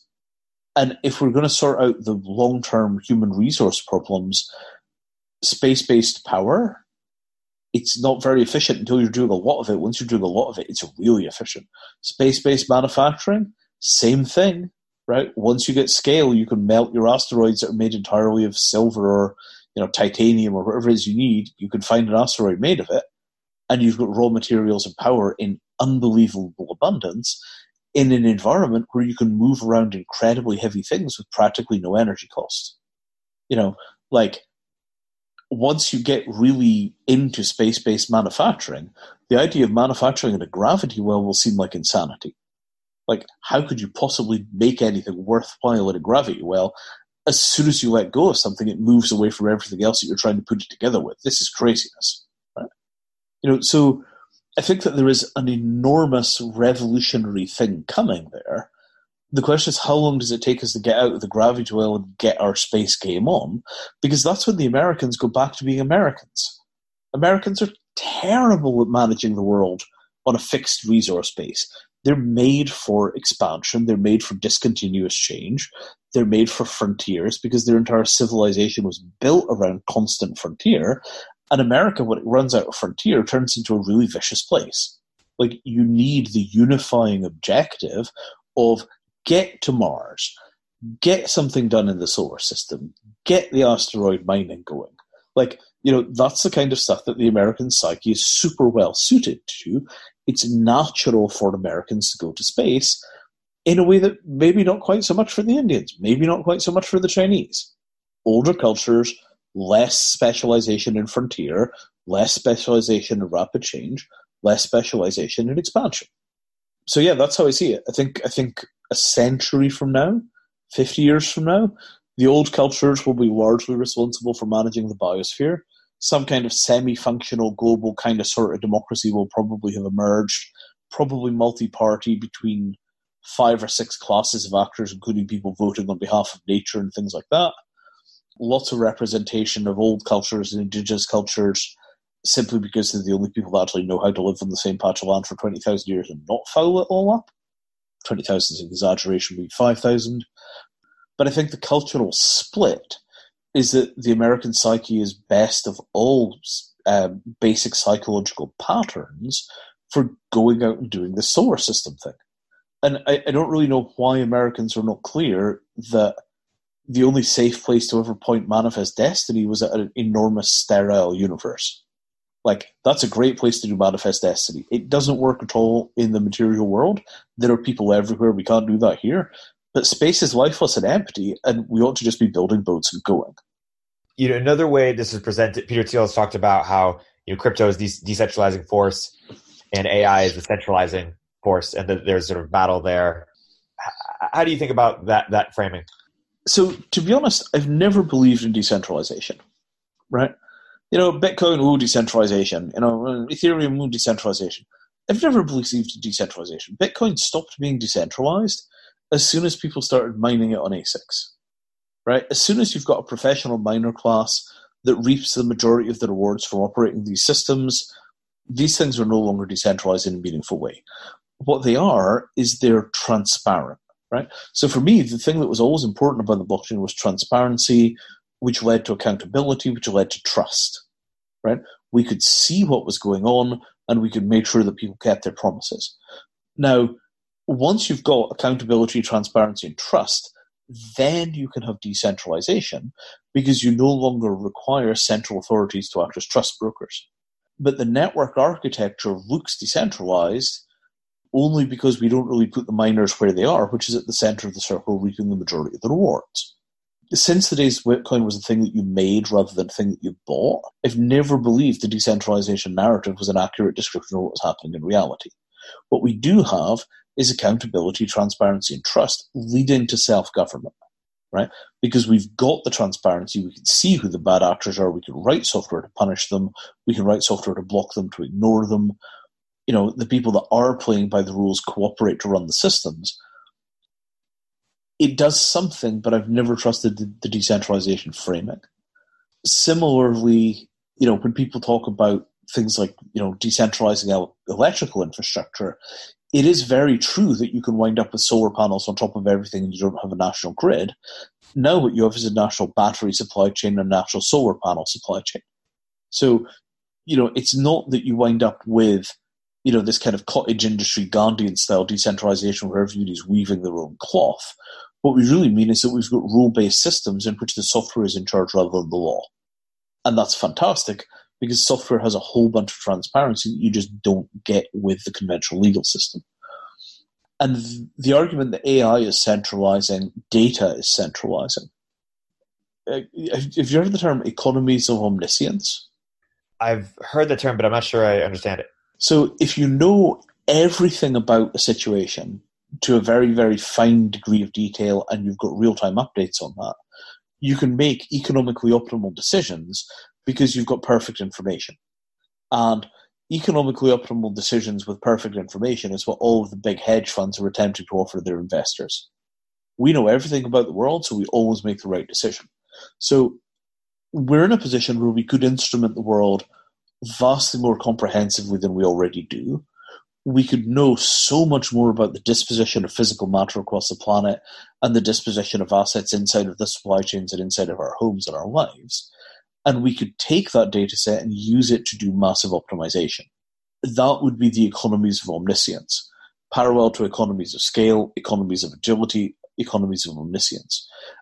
Nobody's yet got enough data together to begin to do whole systems optimization of entire supply chains, apart from a few actors like maybe Apple and maybe Walmart. But when that begins to happen, the economies of omniscience is another way of saying that you never make another bad decision. And then you've got to say, how much of the world's resources are wasted by people making bad decisions? How much is profit cut by people making bad decisions based on inadequate data? If you get rid of the data inadequacy so that all the decisions are made on excellent quality data, and you can learn from mistakes better because you can see what the inputs were and the outputs were, you get into a world which makes vastly fewer economically suboptimal decisions. We no longer overproduce things and then sell them at incredibly large discounts and get them out of the warehouse. We produce exactly what was required, right? We no longer get into a situation where we, have things like the 737 Maxes or 747, whatever it was, like the Boeing problem. That was a transparency problem. That was an internal corporate governance problem because the left hand wasn't able to see what the right hand was doing well enough to make sure they didn't screw up the software. All of these kinds of processes, same thing for quality control. Deming, the guy that invented quality control in the current model, his entire thesis is that you have to reduce the fear inside of the company that stops people talking to each other to the point where everybody will tell each other the truth about what went wrong in the manufacturing process that resulted in a defect. And that's how you get everybody working together to make sure that there are zero defects. So I feel like all of these things kind of are like vanishing points in a painting. All of the lines converge on, if we understand exactly what's happening in the situation, we can make the correct decision. And that gets us greater economic efficiency, it gets us greater environmental efficiency, it makes sure that we're not accidentally buying things that have terrible human rights abuses in their supply chain, it makes sure that we're not buying things which are environmentally obscene and massively destructive. And, we really can pull that story together, but we have to start making people tell us the truth about what we're buying and selling. Yep. Can you say more about why price signals are dumb or just not comprehensive, or what it would look like to have more comprehensive? Sure. I mean, capitalism in its current configuration comes from an age when information was super expensive. If you think of mail order catalogs as they existed pre-internet, you would get a book in the post and you would flick through it and you would see something that you wanted, and there'd be a little bit of text and there would be a picture and there'd be a price, and that was all you would get, right? And you had to make a decision on that basis. Now, if you're doing that, there's a bunch more text available. You might be able to download the manual as a PDF file. You might be able to watch a bunch of videos of people playing with the thing on YouTube. You might be able to go and read a bunch of reviews. You might be able to go to the support forums and see what people are complaining about. And at that point, when you finally come time to make the decision, you're massively well informed about what you're doing. So in theory, we ought to be allocating capital more efficiently than previous generations did, because we've got much better access to information, so we can make better decisions based on more data. But it's still really difficult to get absolutely concrete answers to some classes of questions. The example that I usually give here is, will this specific model of television fit into this particular alcove, right? If I have an alcove on a wall and I want to buy a TV that will exactly fit that alcove, it's really hard to be completely sure that the TV will fit, because they'll give you a size for the screen, but they won't tell you exactly how big the fairing is. They won't tell you how big the feet are and exactly where the feet are positioned. You can see pictures, but what you really need to figure out whether this TV will fit in that alcove is you need the 3D model of the television provided by the manufacturer. And they have that model because I guarantee that TV existed first as a CAD file, and then they manufactured it from the CAD file. So why can't I have that CAD file, maybe not the full resolution of it, maybe just the outline of the TV, but why can't I have that and then know 100% for sure whether it will fit in the alcove, right? Measure the alcove with LiDAR on my nice new whizzy smartphone, drop the object into the alcove, will it fit, won't it fit? Those kinds of decisions, like at a personal level, those sorts of inefficiencies are not a huge part of our lives, right? At a personal level, the place where it really gets us is food, clothing, various kinds of consumer goods, compatibility questions. There's a whole bunch of consumer friction because these things don't work properly. The place where that burden really lies is on industry. If you're in the business of doing any kind of manufacturing, it's extremely difficult to get things specified tight enough that when you buy it, it actually works. And you often wind up with companies that have these kind of informal arrangements where if you're going to do anything to the formulation of your paint, even if it's still inside of the same specification, theoretically, you go and talk to all of the people that are your big customers and say, look, here's the new formulation, try it in your processes, tell us if it works okay, because the specification turns out not to actually define the product. So even if you change the product in a way which is still within the formal written specification, you can actually wind up with a disaster downstream. So what I'm suggesting here is that if we had much higher quality specifications for almost everything, we would be able to do vastly more automated decision making. If we could get enough information about the world published in enough detail, we could begin to use AI to do direct optimization of the physical world and the disposition of our physical assets. Which on one hand is as Orwellian as hell, but on the other hand, the market is essentially an AI, but it's an AI with enough access to information to make consistently good decisions. You also had this line here, that vortex, that infinite regress has distorted the feedback system inside of capitalism to the point where nobody knows what they want anymore in any kind of solid, consistent, clear way. It's created a semantic fog which has taken away our ability to know ourselves because the human mind was not made to reason clearly when fed 5,000 ads a day. This is a good one. What we're really talking about here is the manufacturing of desire. This kind of post-World War II period, America had the only fully modernized, undamaged manufacturing economy in the world. The factories were fully geared up for wartime production. There had been this enormous transformation of American society. Women had left the home and moved into the workplace, and they'd effectively doubled the size of their workforce. And it was very clear in the American mind that industrial mass production was how the war was won. That and the nuclear bomb. So, there is a period where they have to try and figure out how to re-architect American society and build export markets to soak up the enormous quantity of goods which are being produced. Because at that point in history, workers were able to produce way more than they consume. So you have a kind of tooth-to-tail ratio thing where in the agricultural period, people are maybe making 1 or 2% or 5% more food than they need to stay alive, and that agricultural surplus is turning into things like cities. But, it's a really small margin. It grows over time. It's a bit higher if you're outside of places like Iceland. But it's still, most people are just working to make food. By the time you get to 1950s-style American mass production, the productivity of a worker relative to their needs, there's a huge gap there. People are super productive relative to their level of consumption. And what happens is they just need to re-architect things so that this glut of goods can be soaked up, or the factories become unprofitable because nobody will buy what they're producing. So this starts generating the need to find markets at all costs. Export drives a huge amount of that, but the generation of the internal markets turns into this question of consumerism. How do we persuade people to spend more of their money buying manufactured goods rather than sinking that money into all the different things they could spend money on, like real estate? How do we get them to buy a car rather than a slightly bigger house? How do we get them to buy a car rather than spending another year in education getting a master's degree? How do we get the manufactured goods to go higher up the list of priorities of people's lives such that we can keep them consuming? And I don't know whether you watch the ads that come out at the Super Bowl every year. They're paying, millions of dollars to show 100 million people 30 seconds of content. Every single pixel of every single frame has been optimized to get the maximum return on investment for exposing people to that message. But if you look at the adverts, none of those adverts are designed to communicate facts to humans. They're all designed to manipulate people's desires. They're designed to make you want things that you didn't want before you saw the advert. And that's not because the advert tells you, hey, our new thing is 20% faster than our old thing. You should buy our new thing.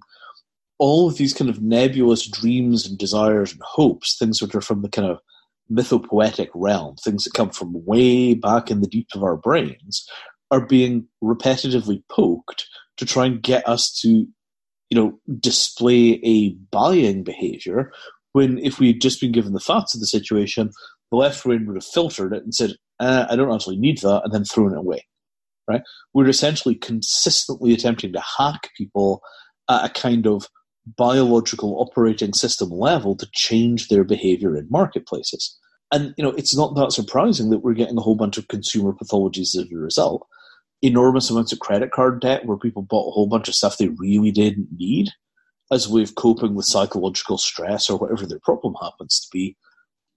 That's happening all the time at a really huge scale because we've spent decades after decades after decades, figuring out how to psychologically program people to do things that are not in their best interests, but are in the best interests of advertisers. And we've built practically the entire internet ecosystem on the back of that model, because if we took all of the targeted advertising, if we took all the advertising period off the internet, what would we be left with? And the answer is the internet as it existed somewhere around 1996, right? I don't think there's any way that if we start actually figuring out what is good for people when they buy something, we're going to discover that people are getting satisfaction from the vast majority of consumer goods, right?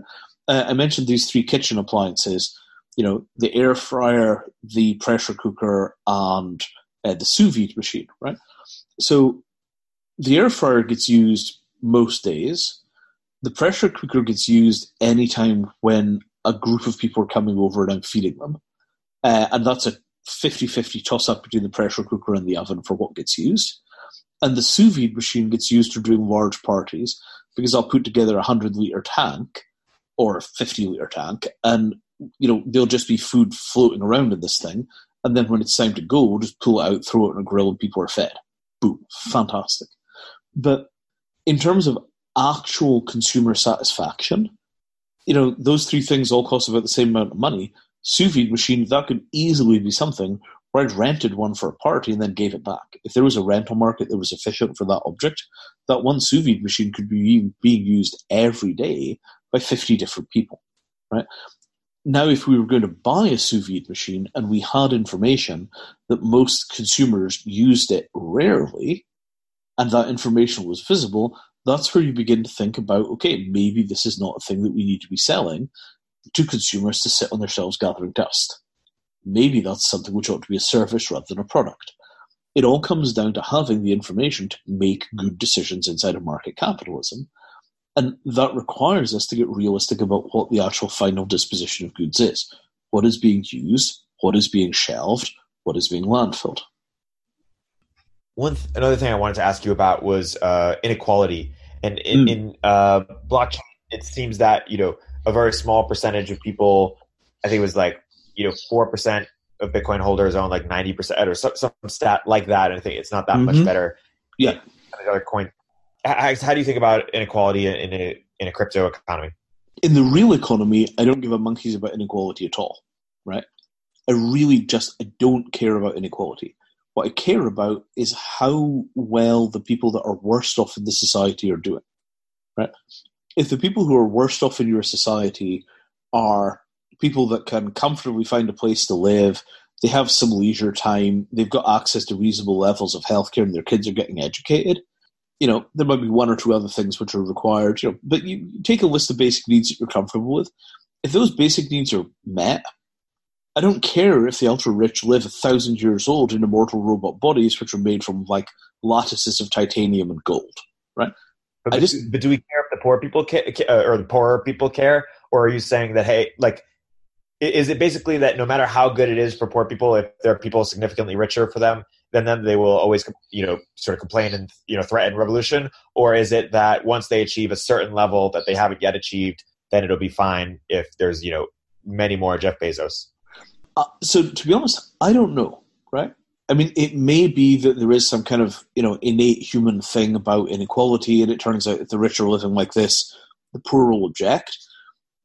I don't know. But in terms of what will personally get me out of bed in the morning, I've devoted the vast majority of my life's effort to trying to figure out how we get the basic material stuff in place for poor people to not die of being poor.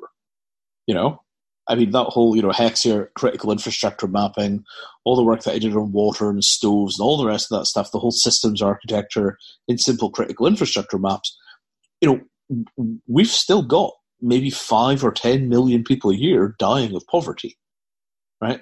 About 1 in 6 to 1 in 3, depending on how you count, of all the deaths that you'll see in the next 12 months will be deaths from poverty, right? People have a 20-year life expectancy gap between rich and poor in America as it currently stands.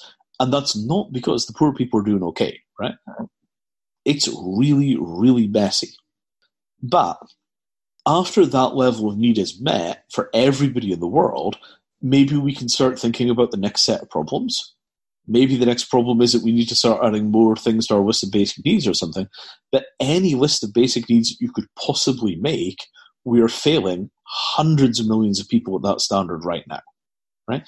Even inside of America, you make a list of basic needs, a frightening number of Americans below that threshold for wherever those basic needs are. Right? I mean, I don't want to pick out the South for this, but I'm going to have to because it's the only example I have to mind. But the things that people find when they go down and do free dental clinics in the South of America are terrifying. Right?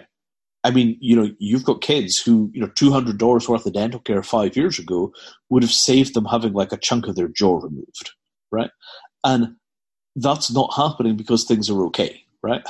So I kind of feel like I'd like us to get that level of things sorted out, like in a really disciplined, coherent, statistical way before we get too exercised about inequality in the abstract, right? Like, look, because it's just not very expensive to cover the basics for people, right? Giving people the basic stuff they need to stay alive at a reasonable standard of living is just not very expensive. It's particularly cheap if you think of it in terms of delivering services directly rather than giving them money and them expecting to buy that stuff in a marketplace. There is a definite sense for me that we need to start thinking really seriously about a basic needs economy which operates largely separate from the luxury economy. I'm sure people will hate that, and I'm sure a bunch of people will grow to hate the idea that they spent their childhood in a basic needs economy and damn it, they wanted to be in the luxury economy. But I have a very limited degree of tolerance or caring for any of the other causes until we've figured out how to make sure that we have a year in which not a single human being dies of starvation. Basic needs economy, is that a metaphor or analogy or a way of looking at it, or is that literal, like some change? Well, I mean, what does it take to get everybody on Earth 2,000 calories a day, a pair of spectacles if they need them, and basic education materials, possibly largely delivered using a computer? What does a cheap Android tablet cost these days? $25?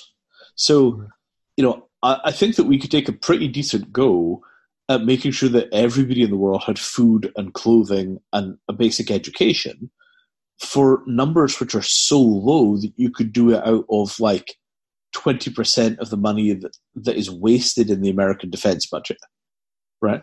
Not just the American defense budget. We could just take 20% of the waste in the American defense budget and sort out those services for the entire planet in all probability in the abstract, right? In the particular, once you start spending the money, everybody figures out how to steal it and the process has become corrupted. It's a nightmare. But just in terms of the amount of mass in the system, 3 billion people, $500 a year of subsidy to get them from where they are to where they need to be. Maybe it's $1,000 a year. What does that turn into? It's really not a very large number compared to global GDP, because it turns out the basic stuff of life is really cheap these days. Right? I mean, you really can get food for practically nothing if you eat a vegetarian diet. And, there's no requirement that we allow people to starve in a world where, 70 cents a day is enough to feed them. And that tier of the economy, it's not really clear to me that market capitalism is the optimal way of getting that stuff sorted out. Because we've had pretty much 50 years of market capitalism in the vast majority of countries that have these kind of problems, and weirdly enough, it hasn't solved those problems. So, it might be worth considering that you might want to start calorie accounting rather than cash accounting to try and understand where the poverty is. Here's a phone, take a picture of everything that you eat today, right? In a few years, it might be, walk past this terminal and put your hand on it and we'll figure out whether you're malnourished. Can we make an estimate of how much somebody's eaten in the last 24 hours from very, very lightweight biomedical testing? I bet we could if we put our mind to it, right? If you put your hand on the machine and you have not eaten, it feeds you a hamburger. And I'm kind of making a parody of this, but at some level, the overwhelming fact of the sheer number of people that die of poverty and starvation, that is the thing that has driven my entire goddamn life. is the immediate realization of how big those numbers are and how totally needless that situation is. My own take on the Buckminster Fuller thing is that this fusion point between Buckminster Fuller and Gandhi, which is basically Gandhi's goals with Fuller's technology. If we could figure out how to make the basic life support systems so incredibly cheap that they will get all around the world because it's just cheaper to get that stuff done than not to, then, I think we could really get a lot of those problems sorted out. I know how to build houses for $300 or $400, which will last for centuries. Centuries. And you can industrially mass produce them in gigantic quantities. Half of Burning Man's already living in them. Not half, maybe a quarter.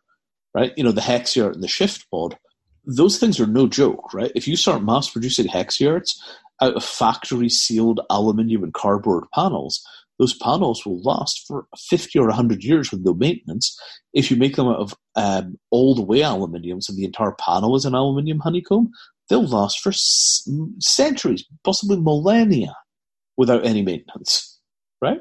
Or you could go to polypropylene if you want to go down that track. But the bottom line is that there is no reason for anybody in the world not to have a house. Like, we can do this incredibly cheaply. We can do it environmentally sustainably. We can do it at gigantic scale, and it could become an X problem because we just manufactured our way out of that problem. And when you actually run the numbers on cost and environmental footprint, it's all there, right? The reason I didn't start a charity and go down that track 20 years ago when I invented the damn thing was that everything I could see suggested that charities were self-limiting when you started trying to work at scale. The reason I didn't start a company is because the history was filled with patent shelter companies where they manufactured 5,000 units a year for 5 years and then ran out of money. It had never worked. It didn't matter how good the technology was. So I made the Hexyard an open source project, and I tried to get it to follow the mobile phone track where it started in the luxury markets and then would eventually percolate down into the villages. And I think it's doing a reasonable job of doing that. ShiftPod is a fantastic project, which basically started with a bunch of people trying to figure out how to make a Hexyard they could put into a car. And I think it's a lovely piece of engineering.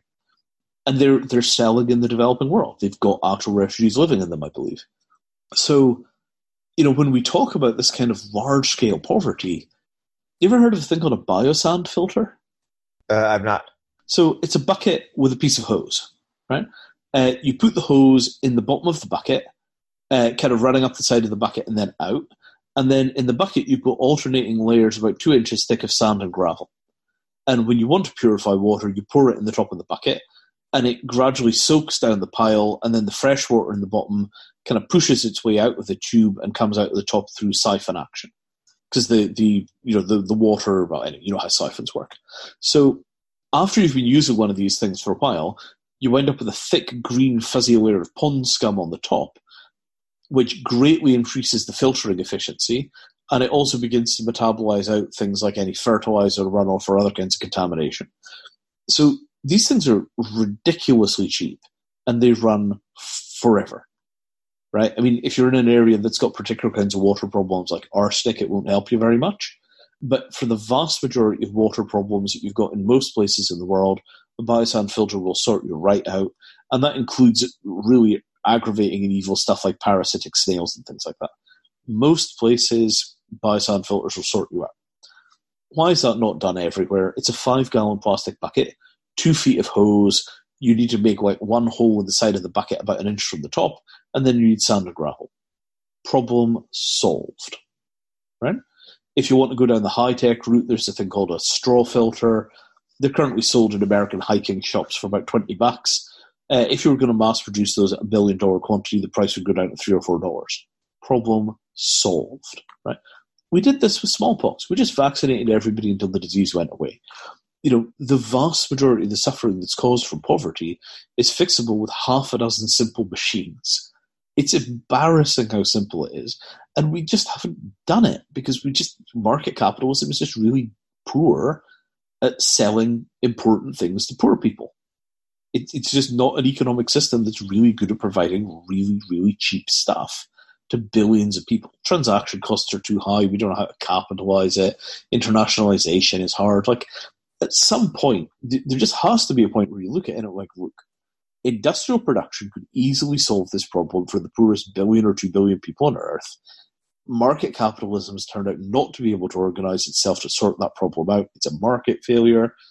Okay, we're going to have government or something else step in, bridge the market failure. Any human being on Earth that does not have access to water that's coming out of a biosand filter, raise your hand. We're going to get you one by middle of next year at the latest. Try not to die between now and then.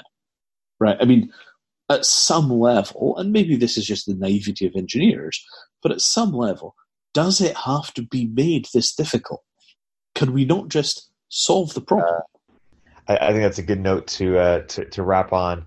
Gandhi's vision, Buck Minister Fuller's methods. My guest today has been Vinay Gupta. If you're interested in hearing more, definitely read the blog post, the Materium Manifesto, Green Capitalism, Product Information Markets, and the Blockchain. Vinay, anything else you want to plug related to Materium or otherwise? We have our lovely starter project with William Shatner. So if you go to William Shatner's Twitter, his pinned tweet is a nice video where he talks about the partnership. It may seem slightly absurd that we're working on Star Trek collectibles at the same time as we're talking about all this global poverty stuff. The bottom line is that to get all of this product information stuff and these things that look like ERP systems that run for the whole life cycle of a product going, we want to work in areas where the goods are worth more each year rather than less. So appreciating assets rather than depreciating assets, because it's just easier to build a business where the things are worth more each year than less each year.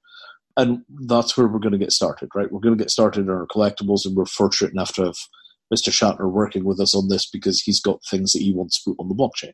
There was one other thing that I wanted to very quickly just note, which is if you've got all of this computing power, think of how much data storage capacity, how much processing capacity we have that we're not currently using. You know, we could build these kind of omniscient systems for managing our material footprint, and that gets us poverty alleviation, and it gets us carbon tracking, and it gets us anti-slavery, and all the rest of these things, right? We've got the computer power to manage the knowledge about all the material things that we own and all the things that they were made from, because we've got this vast overbuild of computer power. Everybody's laptop has a spare gigabyte and a couple of percent of processor that could manage ultra-high resolution models of everything they own and all of their supply chain impacts, and we wouldn't even notice it, right? And that's before we talk about sticking it in the cloud and making it efficient. So there's no excuse for not doing this, right? Silicon Valley has the capacity to build a solution to the environmental crisis. I'm doing my part of that. But, let's start thinking about this as like, we've created a post-scarcity world for information. Now let's do it for at least the basic forms of matter. Vinay, thank you so much for coming on the podcast. It's been great.